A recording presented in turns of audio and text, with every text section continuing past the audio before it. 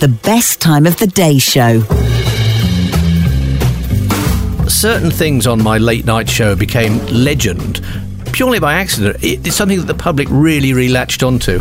And I'd read somewhere about this bloke who was a Canadian who had been wandering along one day and was attacked by a bear. But luckily for him, he had 2 knives and was able to see the bear off. But it actually planted a germ in his mind of what he could do in order to safeguard the population and also probably make a killing at the same time. And that was to invent a bear-proof suit. And this chap's name, he revelled in the name of Troy Hurtubise. And Troy Hurtubise every so often would turn up on our sort of news timeline, having done something else with his bear-proof suit. So what he did is he went home to his shed, effectively, and said, right, what do you need for a bear-proof suit? Well, probably like a football outfit, you know, maybe a ski mask, a crash helmet, that sort of thing, big pads and stuff. So he built this bear-proof suit and took it down to the local zoo and said to the zookeeper, do you think I can go in the enclosure with the bear? And they went, you must be joking, mate. Well, can I put the suit in? They went, all right, fair enough. So they poked the suit through the bars and the grizzly bear looked at it and ripped it to shreds with one paw. So, well, that's not so good, is it? So therefore he went home and tried for bear-proof suit too. And of course, you know, Mark 1, Mark 2, they were called the Ursus 1 and the Ursus 2. You see, he knew his Latin or whatever. And so anyway, Ursus 2 was ready, and he took it down the zoo.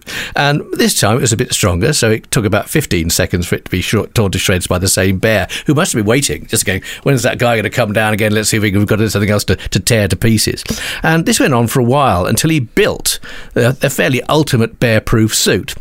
The only downside of it then was the fact that it was so unwieldy, it was more or less impossible to walk anywhere, and I think on one occasion, he may have fallen over and rolled down a bank and been unable to get up again, which means, presumably, if you're being chased by a bear, it's not really a good idea because the bear could then sit on you and gradually take you apart, a bit like unpeeling an orange.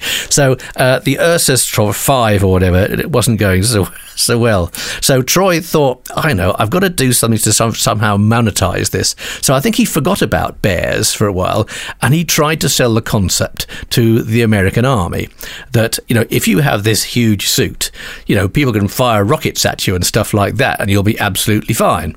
The fact is, they will be, imagine the North Koreans or whatever saying, the Americans are advancing on us very, very slowly. Quick, walk away as briskly as you can because they can't possibly catch us. So he tried to sell this American army. I don't think they were very interested. And I think poor old Troy, it may have led to madness in the end. But there's lots of videos of him all over YouTube being hit, thwacked, run over, etc., by a variety of implements and things like that, proving that the bear-proof suit was not really the work of genius. I don't think he was hurt too much, but it was a non-starter. But the sad tale I've just learned about poor old Troy Hurtubise and his bear-proof suit is that all this research and development cost him everything, every penny, every cent he had. So he had to sell his suits, and that was the end of Troy. Now, the BBC works in mysterious ways and always has done.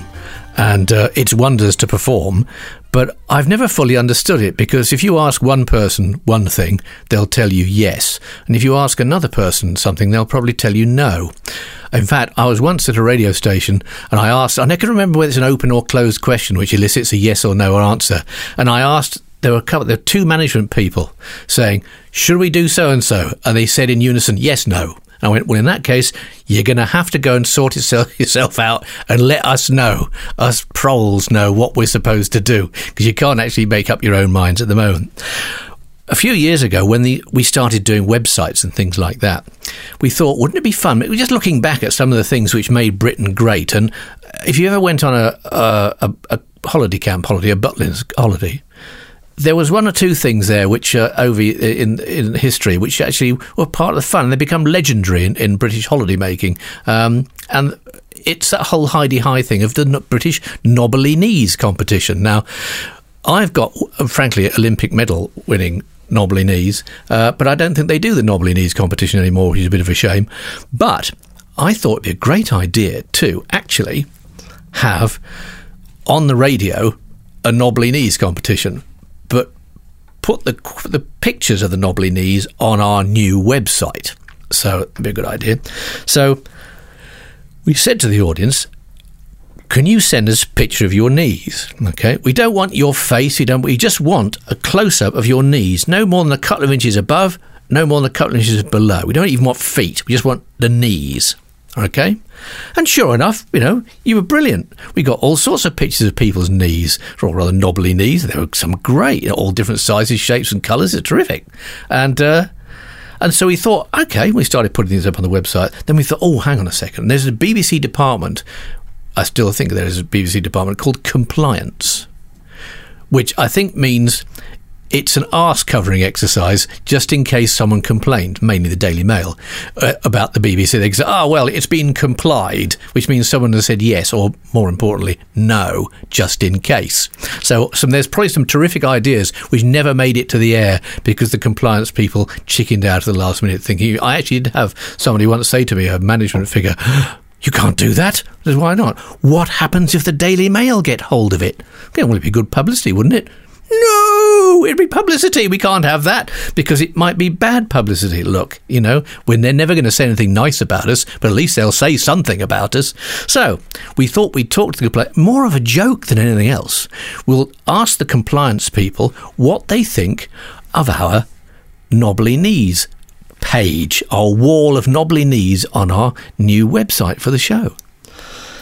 And sure enough, the email came back saying, yes, that's acceptable, but all the knees have to be over the age of 18. What? No minor knees. Okay, fair enough. Oh, look, I'm not making any excuses for paedophilia here. It's a nasty, twisted thing, but I think it's a bit niche if you're only going for the knees, but still. Okay, fine. So I had to explain this to the audience. Apparently the knees have to be over 18. And of course, the audience is far, far cleverer than the BBC ever will be. And we got all these pictures going, I can only send you a picture of one of my knees. One of my knees is 76. The other's only 6 months old because I've had it replaced. So therefore, all these people go, all right, fine. And of course, I told Terry Wogan this. And Terry always, was a lovely man, genius, and also he loathed the management because he always used to say about the BBC is that if it ain't the BBC, if it ain't broke, break it, which is what they normally did.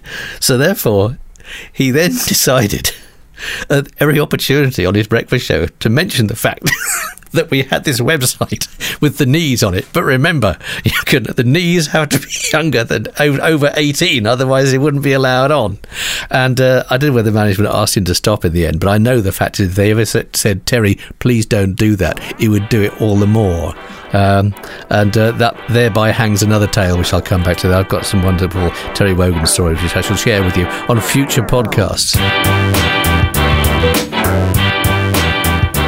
I've mentioned in previous podcasts that, in fact, if you are even slightly, as I was, in the public eye, just by saying hello, you'll annoy some people. People will take an instant dislike to you, which is fair enough. Everyone's entitled to their own opinion. And one of the joys of the job that I've had is actually going out and meeting people and doing outside broadcasts or doing stage shows and things like that. And one year, I was invited to be part of the WI. They had their great big annual jamboree at the NEC, as it was called, in Birmingham. And this is a vast place, and thousands of ladies turned up for the WI. I think it was the year that Tony Blair was Prime Minister and was so slow hand-clapped and jeered by the WI. My sister's a member of the WI, and so is my aunt. They take no prisoners, believe you me. So, early one morning, I was sort of first on, and there I was on the radio stand and just chatting with the 4 or 5 people who were standing around. There weren't many people, maybe a dozen or so. And right at the front was a lady, and she had I could still visualise it. She had a hat on, and she had those sort of slightly Dame Everidge winged glasses, and a coat. Even though it was inside, she had a coat which was buttoned right up to the top and had a handbag. And I hate to think what was in the handbag. I would imagine weapons of some description. And so I was chatting, and I looked at this. I could feel this woman's eyes boring into me. I thought, what's the matter? I'm chatting away and hopefully entertaining the sparse crowd. So I stopped, and I thought, oh, she must have, standing on the stair. I said, I'm terribly sorry, madam, just to say that I'm Alex Letter from the BBC. And she looked at me up and down with that look, which, frankly could strip paint. And then she said in a voice which actually echoed, she was only tiny, she's 5 foot tall if she was an inch, in a voice that echoed round the whole of the NEC, where people setting up other stands and things stopped to look round what that was. And she said, I know who you are, and I don't like you. Now, I mentioned before that obviously being on the radio, we've had some marvellous adventures over the years. It's a great privilege to go out and do different things. And so when I was in local radio to start off with, I used to get sent around the country where they were short people. I was based in Birmingham, but got sent round. And I got sent very early on in my career to Radio Humberside in Hull, which is fantastic. And they really knew their audience so well. They would organise listener trips, not a coach into the countryside for a cream tea. No, they would go to Amsterdam with a ferry full of people, okay? And so, they would sell out within, like the Beatles are in town. The moment you mention on the radio, listener trip to Amsterdam, whoosh, sell out more or less instantly. And also because Hull being just at the ferry port, it wasn't so far to travel. So all these people, and the audience, let's face it, was quite elderly. And so you turn up on the appointed hour, the appointed day, ready to go. And the first hiccup on this particular trip was a lady who turned up without a passport. Not really realising, I think, that Holland was the destination. But she had, this is a long time ago, okay, she had a Hull Corporation Transport bus pass, which they deemed sufficient for her to get on the ferry. So even though she didn't have a passport, a Hull Corporation bus pass would hack it back in 1979. So on she got. And off it, and they'd be there as the sort of the DJs, if you like, sort of entertaining the crowd, etc. And then on the way back, well, word went round that something had gone amiss. That in fact, one of the people on the trip had died. And this unfortunate chap had been in his cabin straining at the stool, and it had proven too much for the poor chap's heart, so he'd keeled over on the bog. So what were we going to do? Well, I was blissfully unaware of this, but the radio station was well equipped because it had a nurse, one of the members of the staff who had been a nurse, and also a chaplain. So they went off down to the cabin to see what they could do, which was basically lay out the corpse. And as they were doing this, they then had the quandary of teeth in or teeth out, because I think there may be some religious significance of, you come into this world with nothing and you go out and go, oh, whatever. So would false teeth hack it? So I think they realised for cosmetic purposes it would be a good idea to put the poor unfortunate bloke's teeth back in. And so they did that, and so they laid the body out. And meanwhile, everyone else is sort of dancing merrily, getting drunk in the bar, that sort of thing, and having, quizzes and stuff. And so obviously the ferry had radioed ahead. So when we arrived back in Hull docks, we were met by an ambulance, or a hearse, should I say, with a cardboard coffin in the back, and also the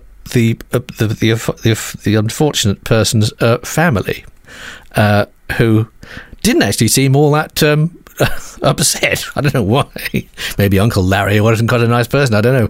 But as they were bringing the coffin down the gangplank to pop in the hearse to drive it away to the funeral home, one of the relatives piped up, "Oi! Where's his duty free?" The best time of the day show is back Monday. Please, please stay.